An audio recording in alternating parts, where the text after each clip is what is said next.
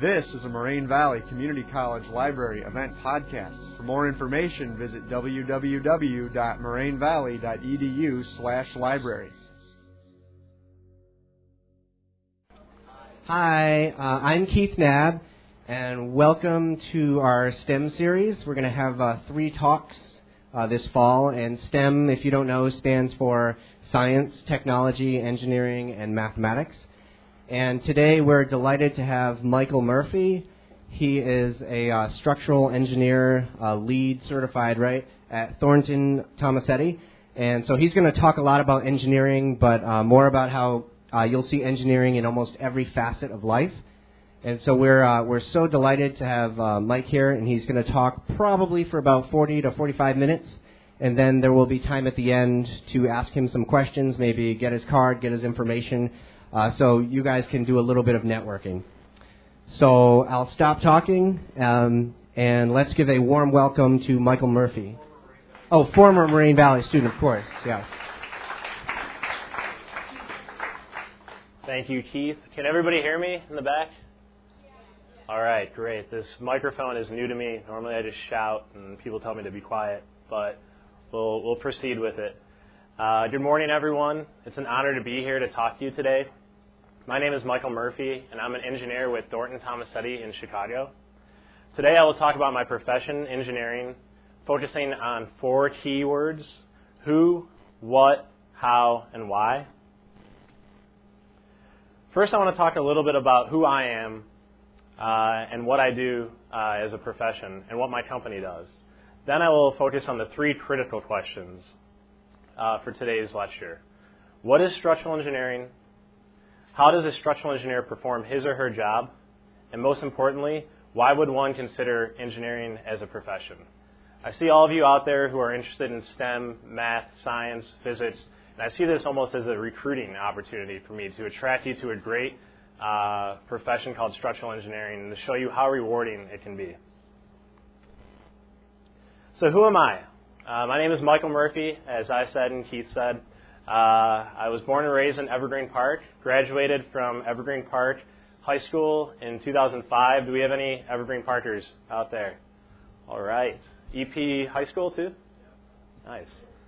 I then went on to the University of Illinois, where I studied architecture. I got a Bachelor of Science in Architectural Studies in 2009 and a Master of Architecture with a structural focus in 2012. It's an interesting degree, the structural focus, because it allows me to be both an architect and structural engineer. Between undergrad and graduate school, I came here to get more math experience. That's where I met Keith Knabb. I had him for Calc 3. I also took differential equations and linear algebra. And that really started to connect the dots for me from what I learned in high school, what I learned in architectural school, to move me on into a career in engineering. I spent a good year here, learned a lot, some great teachers, also Kevin O'Connell, who's a French teacher, and Ewan Gall, who's a good friend of mine who teaches physical education. I have 3 brothers, Jason, Sean, and my twin brother, Matt. Jason's a CPA, Sean is a CPA, an accountant, and he investigates fraud, and Matt is an actuary. So we all have an extensive math background, and we're really into numbers. I'm also a proud uncle of 5 crazy, rambunctious kids. All right, so who is Thornton Tomasetti?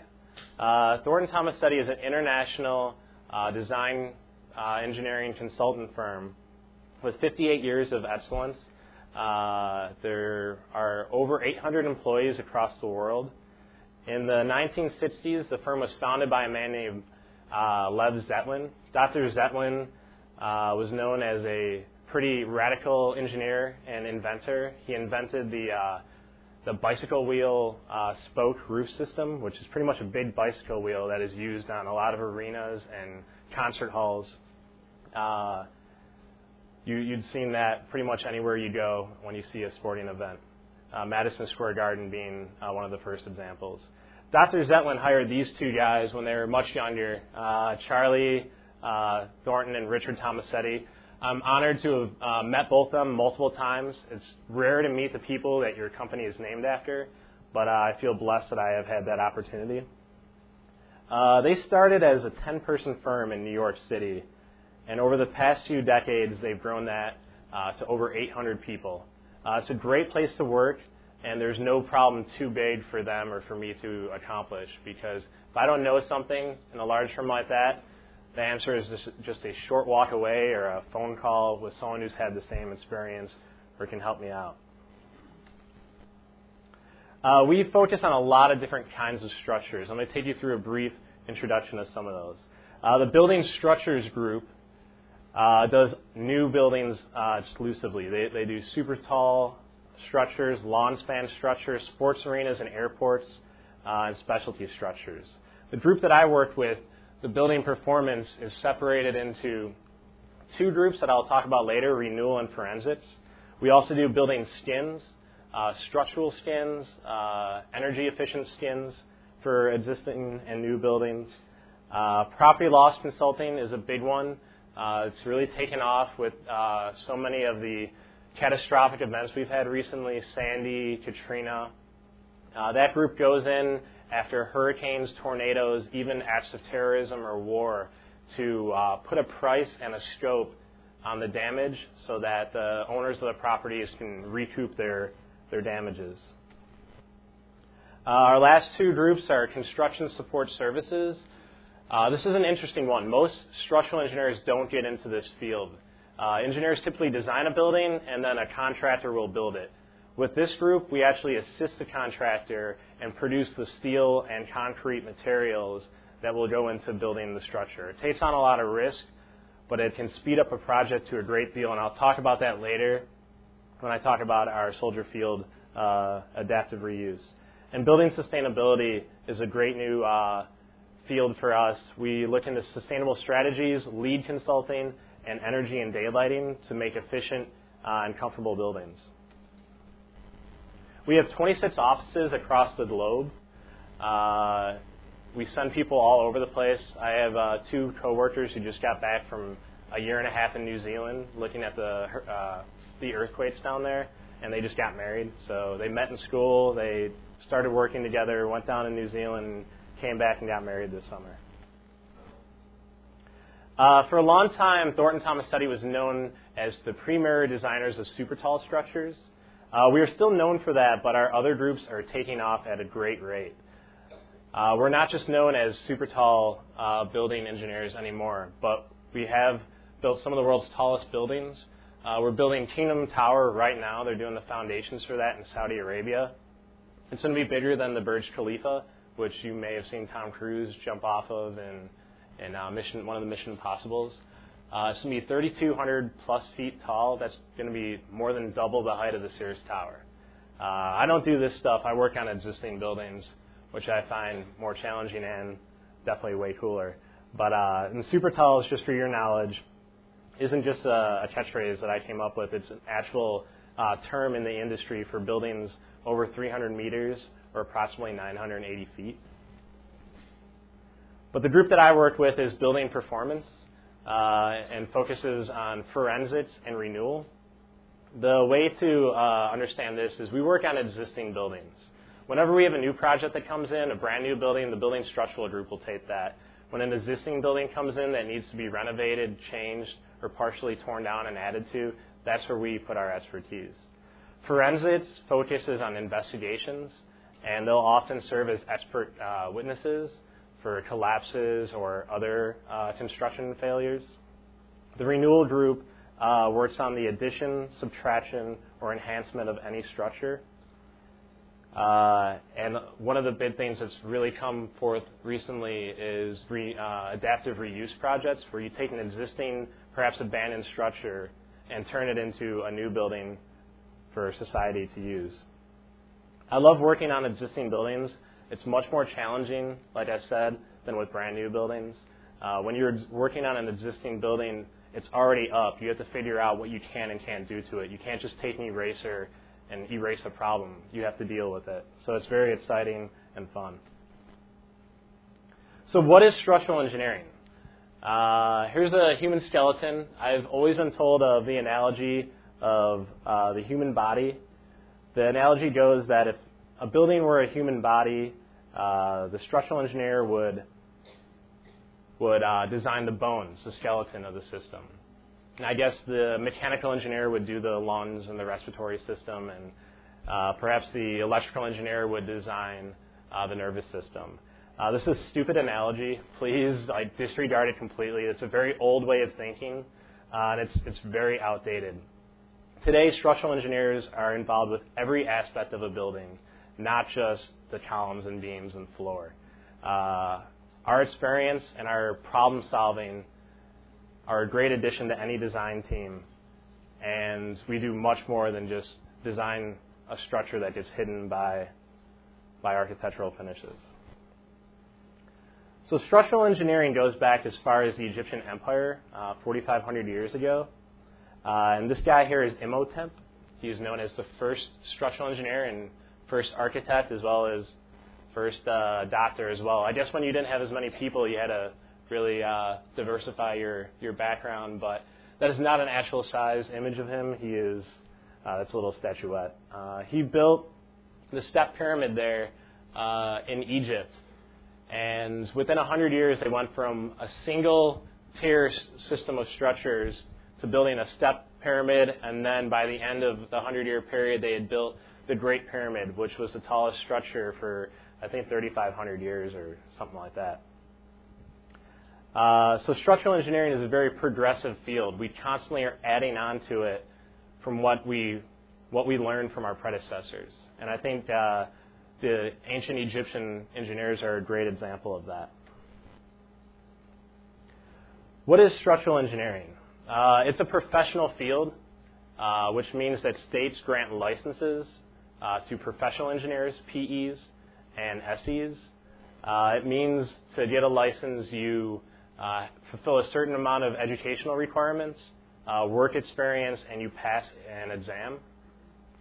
For structural engineer in Illinois, you have to pass 2 8-hour exams on a Friday and a Saturday.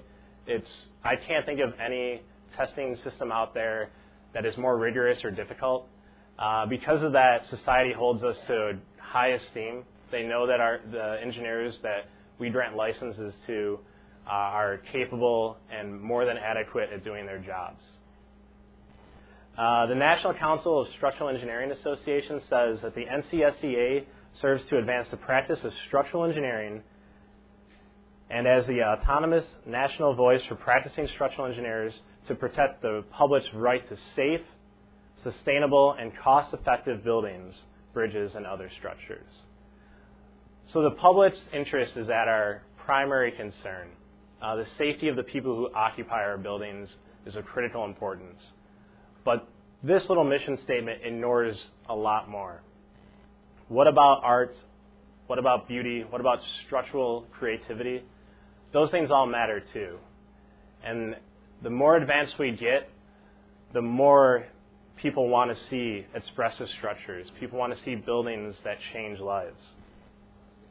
So don't just think about it as we protect the public welfare. We also improve life, improve the built environment, and improve the world around you.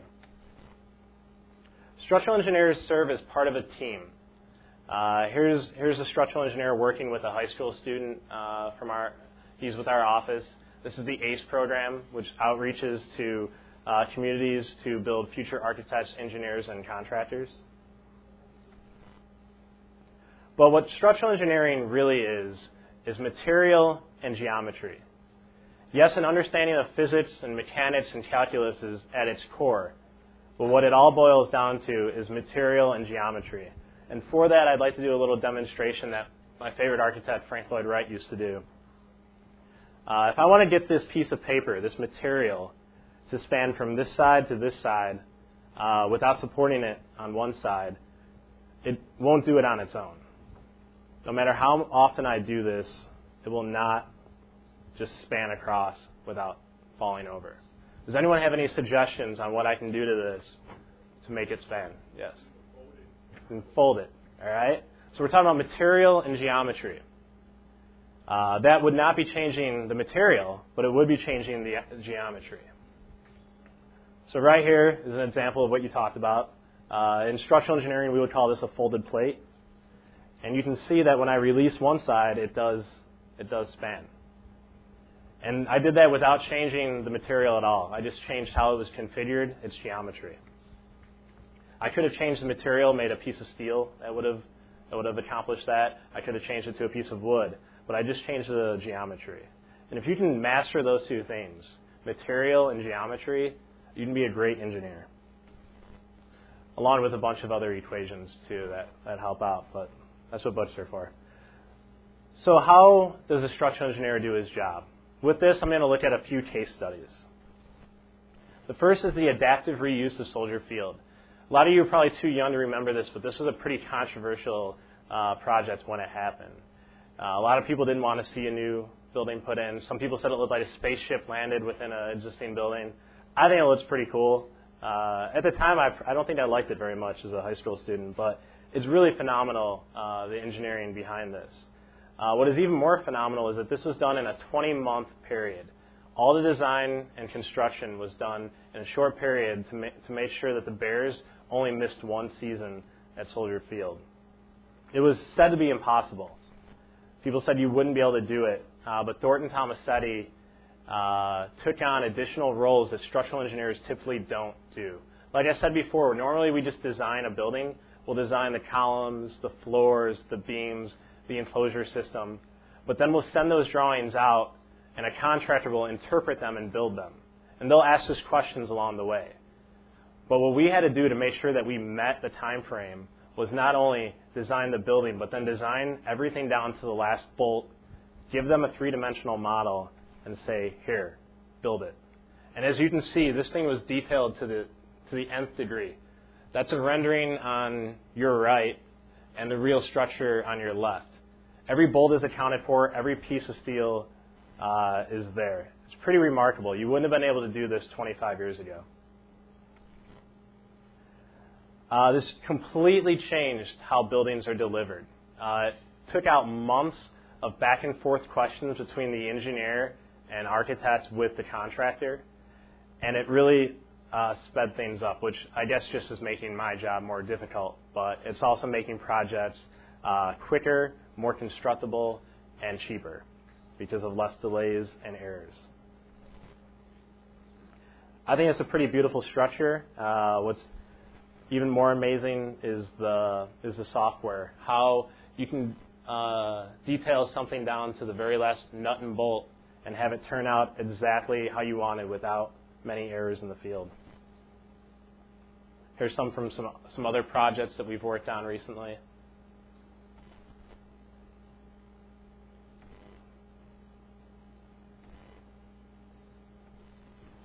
So yeah, you get to play with computers as a structural engineer. It's not all crunching out numbers and math. I like the math more than the computers, but if you're good at both of them, you can do great work.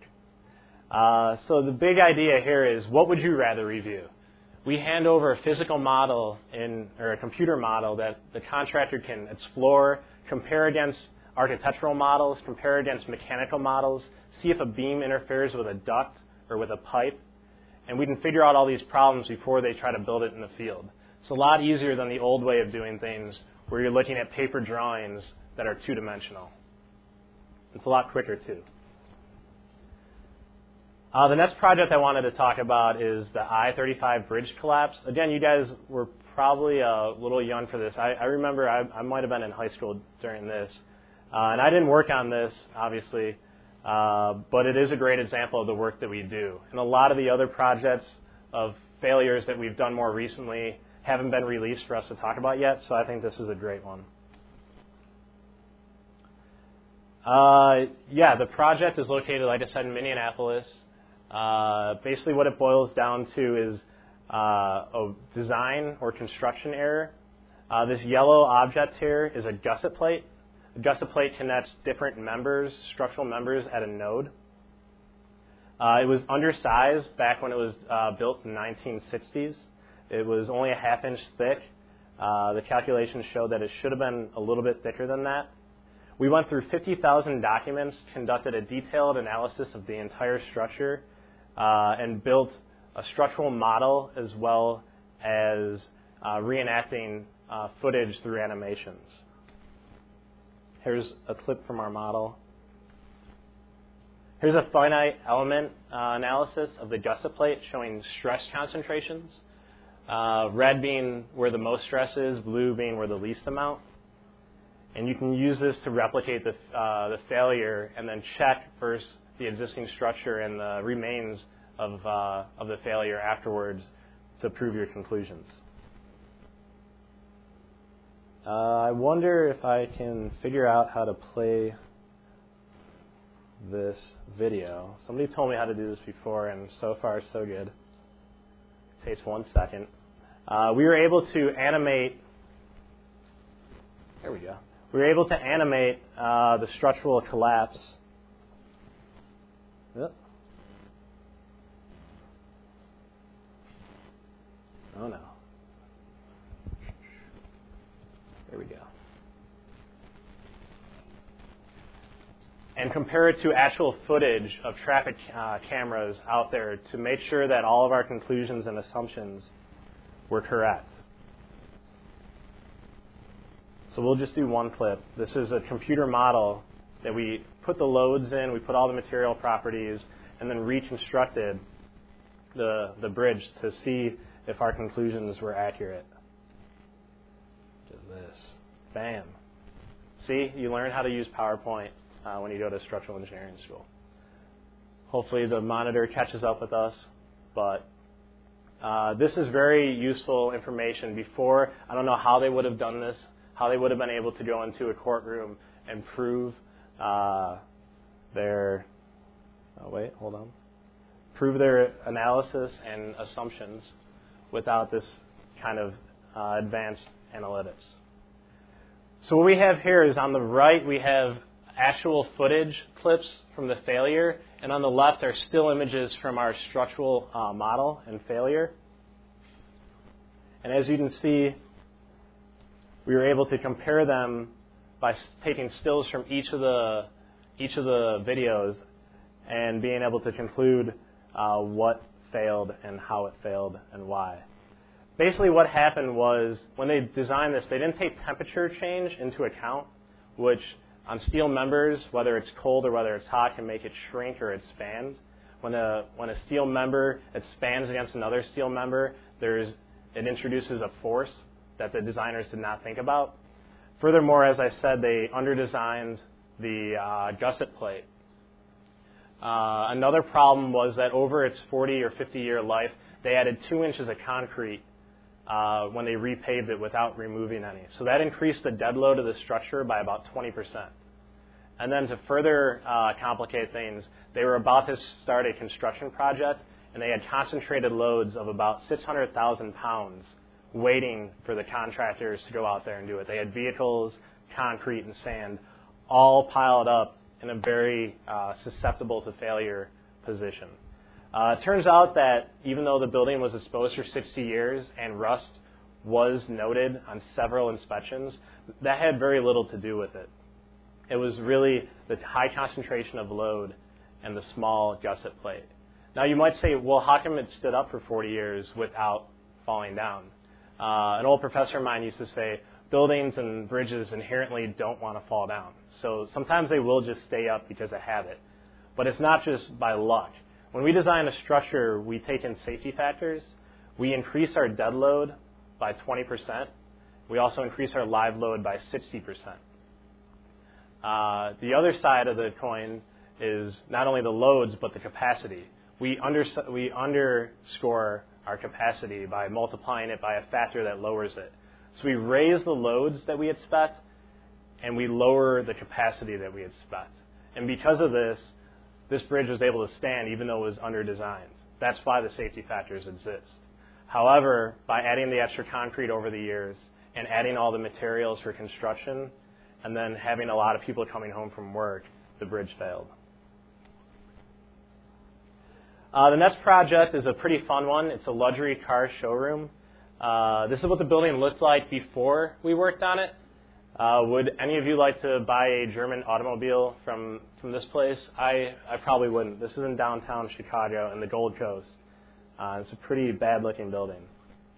This is what we did to it. A lot of that was load-bearing walls and columns. We were able to insert steel to remove a lot of the wall, bring in a lot of light. We put a new metal panel enclosure system on it.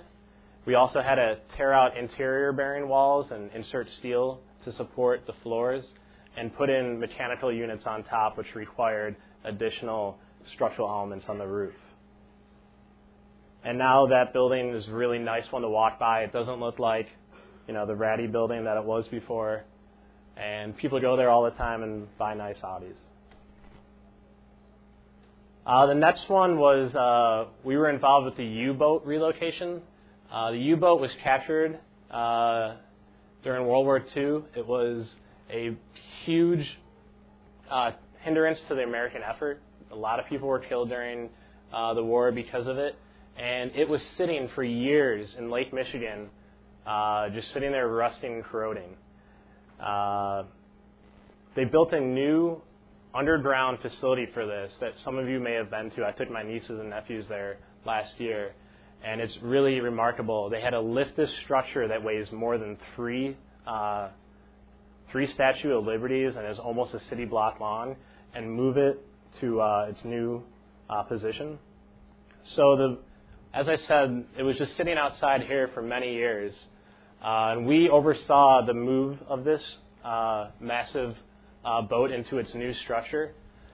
And they put it up on these hydraulic dollies and rotated and pivoted around and took it up down the street, put it sideways to its new building, and slid it down 4 stories without damaging it or without dropping it.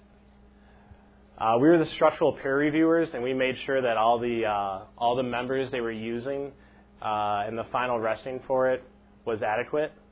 And they were able to move this without any problem. It took 2 days to move the whole boat. And this video is a little bit longer, so we'll watch it later after questions if any of you are interested. Or you can just find the link on the museum's website. Here's what the final resting place looks like. It's a great facility, and I encourage you all to go visit it. This next project is one of my favorites. I have worked on this one.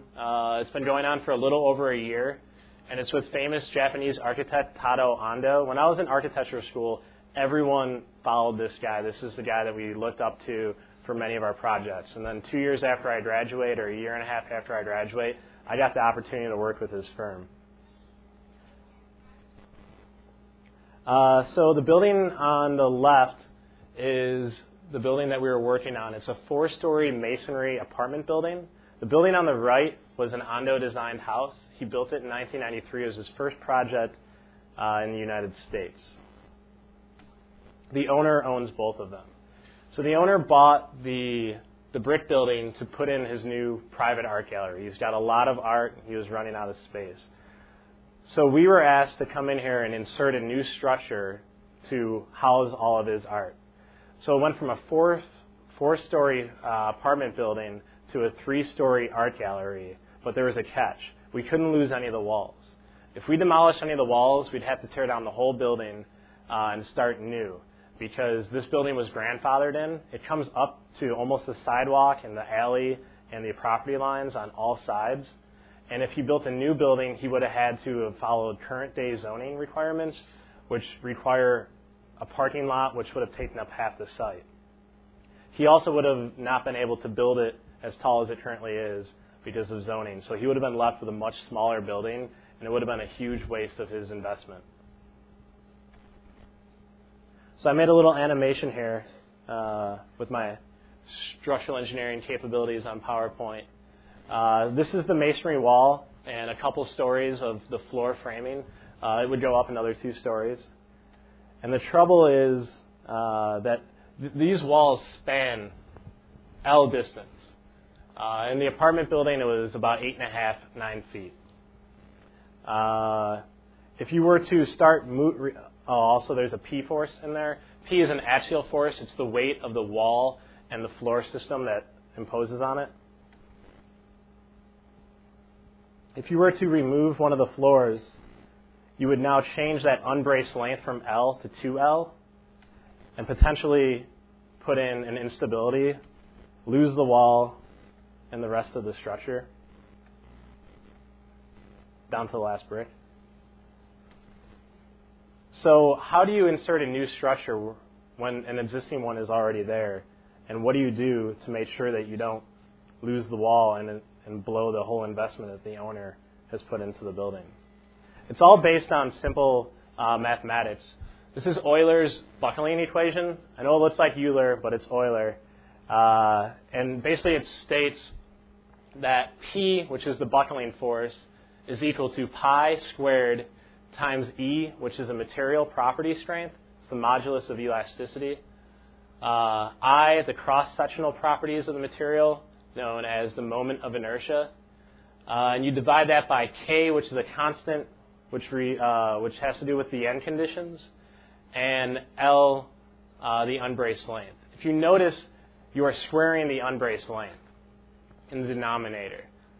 So if you take L and you turn that into 2L and then square it, now you have 4 in the denominator. So you're cutting your load that the structure can take down to 25% of its original capacity. And when you do this, you're at great risk to lose the wall and the rest of the structure. When we met with the architect on site, my boss noticed that the new plan called for column lines 22 feet spaced down the center of the building. Those red dashed lines were the existing load-bearing structure. So he saw this as an opportunity to insert new steel columns prior to removing anything, building your floor system off of that, grabbing onto the wall, and then removing everything within. So basically how that goes is you would go install a new foundation, put in your new steel column, put in your floor, remove the existing structure, remove the load-bearing wall on the interior, and the foundation. This would be mirrored on the other side, and now you have a new structure at a taller height that can accommodate the new loads that a art gallery imposes, which are much higher than a residential building. And your new unbraced length is another L. So the architect was able to go back to Japan, and he created this sketch, which pretty much summed up everything that we had told him. Like I said, you put in your new columns in step 2. You put in your new floor systems. Step 4, you remove the existing structure, and then you put a new roof on top. Here's just some drawings of that a coworker of mine had done. My project manager did these. We still use hand sketching. This was a very informative way to tell the contractors how they could do this without having the building collapse around them. This is a structural model that I had built. This designed the concrete floors and the concrete beams of the building. What we did was we brought in our expertise as engineers of how to build this building. We worked with the architect to see their goal out, and without us as a collaborative partner, they may not have been able to accomplish this. They knew what they wanted, but they didn't know how to get there. And that's where our engineering expertise came in to help them. So why should you be a structural engineer? I see structural engineers as dreamers. True, some of them are naysayers. No, you can't do this. No, that's impossible. Well, what I have learned from my coworkers is that anything is possible. The builders of the Pantheon were dreamers. The people who built the Great Pyramid were dreamers. Fazlur Khan, who we saw up there, who constructed the Sears Tower and the John Hancock, was the greatest structural engineer of all time, and he changed how buildings were built from his life forward. This guy here is Ken Maschke. He's one of my mentors at TT. We just won a project for the adaptive reuse of this building at the University of Chicago. Ken is the ultimate dreamer. Nothing is too big. There's no challenge that we cannot accomplish. And I'm honored to work with people like Ken every day because we inspire each other to be able to do things that other people think are impossible. So you may have seen the advertisement for this presentation, and on there I put a quote from the structural engineer Peter Rice. The role of an engineer is to imagine. Peter Rice, it was said of him that he was perhaps the James Joyce of structural engineering. His poetic invention, his ability to turn accepted ideas on their head, and his rigorous mathematical and philosophical logic made him one of the most sought-after engineers of our time. Unfortunately, Peter Rice died at the early age of 57, but his impact on the built world is still known today. He's left an outstanding legacy in some of the work that he's done. Does anyone know what this building is? There you go. Awesome. I was worried people might not know what it was. It's one of the most recognizable buildings in the world, and it's constantly rated as one of the most beloved. On the right here is a sketch of the Sydney Opera House by architect Jorn Utzon. This sketch and others like it are what won him the international design competition for this project, much to the chagrin of more established architects because he was generally unknown. On your left is a picture of Peter Rice and Jeffrey Booth with their sketches. I personally prefer their sketches. There's a certain beauty to the mathematics and calculations up on the board next to shapes and drawings. But there's a similarity between these two things. There's a creative example of an architect's early sketch, and then there's the inventive version of an engineer trying to figure out how to make that dream a reality. These wave-like structures could be easily constructed, Peter Rice said, if they were cut from the same geometry, if they were cut from a sphere. So he used as his model one sphere and took these segments and cut them so that they could be, one, easily constructed, and two, put together at a regular geometry. As you can see up here on the upper left is the spherical structure with its regular pattern of concrete structure in both directions. And then on top of that is laid these precast panels to enclose the building. Without the combination of the architect and structural engineer, this building would not have been able to be realized. And if it was, it would have taken years and years and way more expense than it would have without Peter Rice's understanding of math and his knowledge of computers. He was only 28 when he led this project. Some other images up here are load tests. They built scale models because this was a revolutionary structure. They had to test it with actual loads. And it was a pretty impressive undertaking, which is why it's still remembered today. Engineers are dreamers. We are children with vast imaginations. So we're going to play one more video. I always want to create new machines or new weapons, but I've never really been good at math.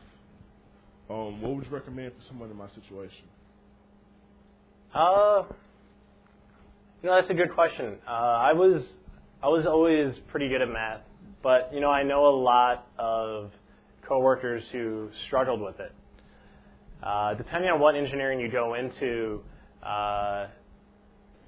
depends on the amount of math really necessary. Like I said, structural engineering, you need to have an understanding of how things work and how forces behave and how to calculate things. But it's very codified, and as long as you know how to manipulate the different equations, one of them that I presented, and you have an understanding for it, you don't need to be a mathematician to be a good engineer. Engineering is also a combination of a lot of things, not just math. Engineering is, like I showed, creativity, it's art, it's physics, it's constructability, and it's math. And if you're weak in one subject but strong in another, you can be very good. Some of the best engineers that I know weren't great math people, but they had an extensive building background before they started, so they were very practical and they understand how things fit together. You can do equations all day, and if your building if you can't construct it, you're not a good engineer. So it's not all math. It's important, but you can make up for it with hard work, I think, and studying. Good question. Other questions?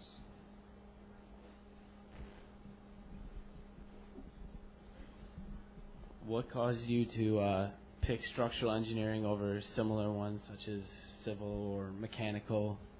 That's a good point. I have an interesting background with that because I started with architecture. And I still will be a licensed architect next year, but my focus is in structural engineering. I would challenge that structural engineering is not like the other engineering fields. Civil engineering, they work on bridges and, embankments and retention ponds and things of that nature, very large projects. And those can be very rewarding. But structural engineering, from talking with the older people at my office, people who have been in the field a long time, it's a very rewarding profession. To be able to take your family to a building that you worked on or to walk under a canopy that you calculated out. I have friends who are mechanical and electrical engineers, and other than the light fixtures and the heating ducts, you don't really see their work at all. You don't experience it. For me, it doesn't change how I feel on a daily basis, except for maybe a level of comfort if I'm not too hot or too cold in a space. But structural engineering and architecture, why I went into those, is because they could change someone's life.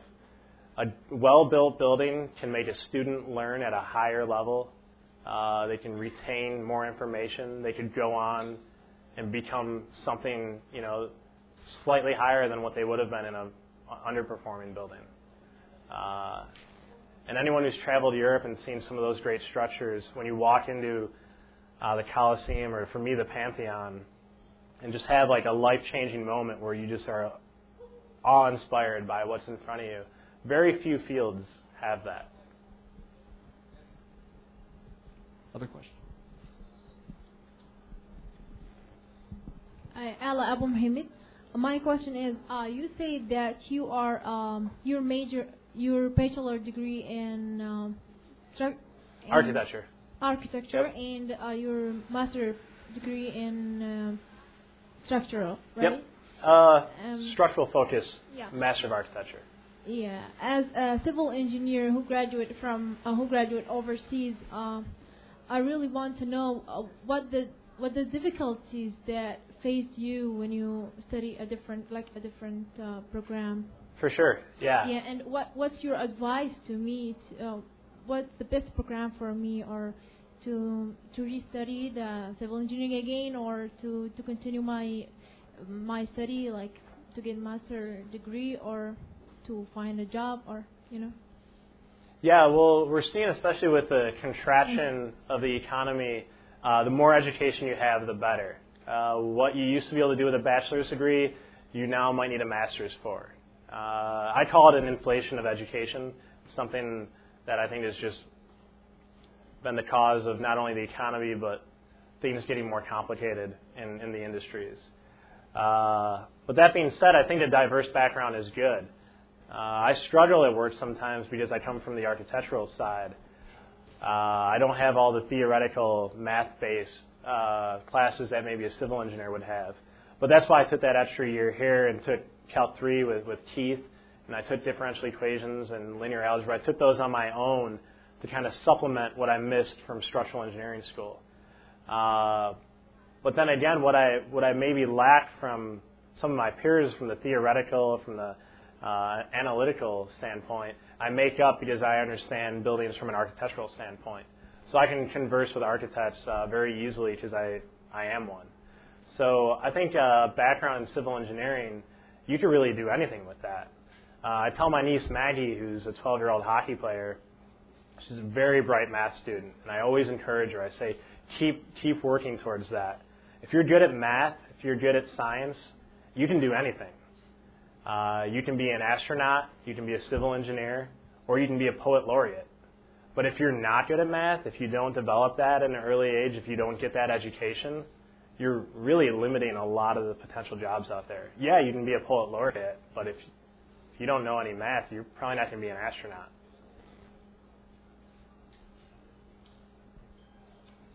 Other questions?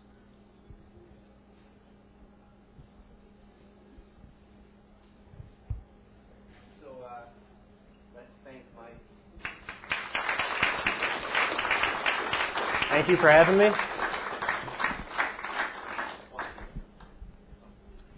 All right, so we're all set here. If you want to stick around and speak to Mike and ask him a couple of questions, that's what this time is for. And we thank you very, very much for attending. We'll have another one coming up next month. Thank you very much. I have business cards up here if you have any career advice questions or school-related ones. I also have my contact information up here if you're interested. Thank you, everybody. Thanks for listening to this Moraine Valley Community College Library event podcast. For more information, visit www.morainevalley.edu/library.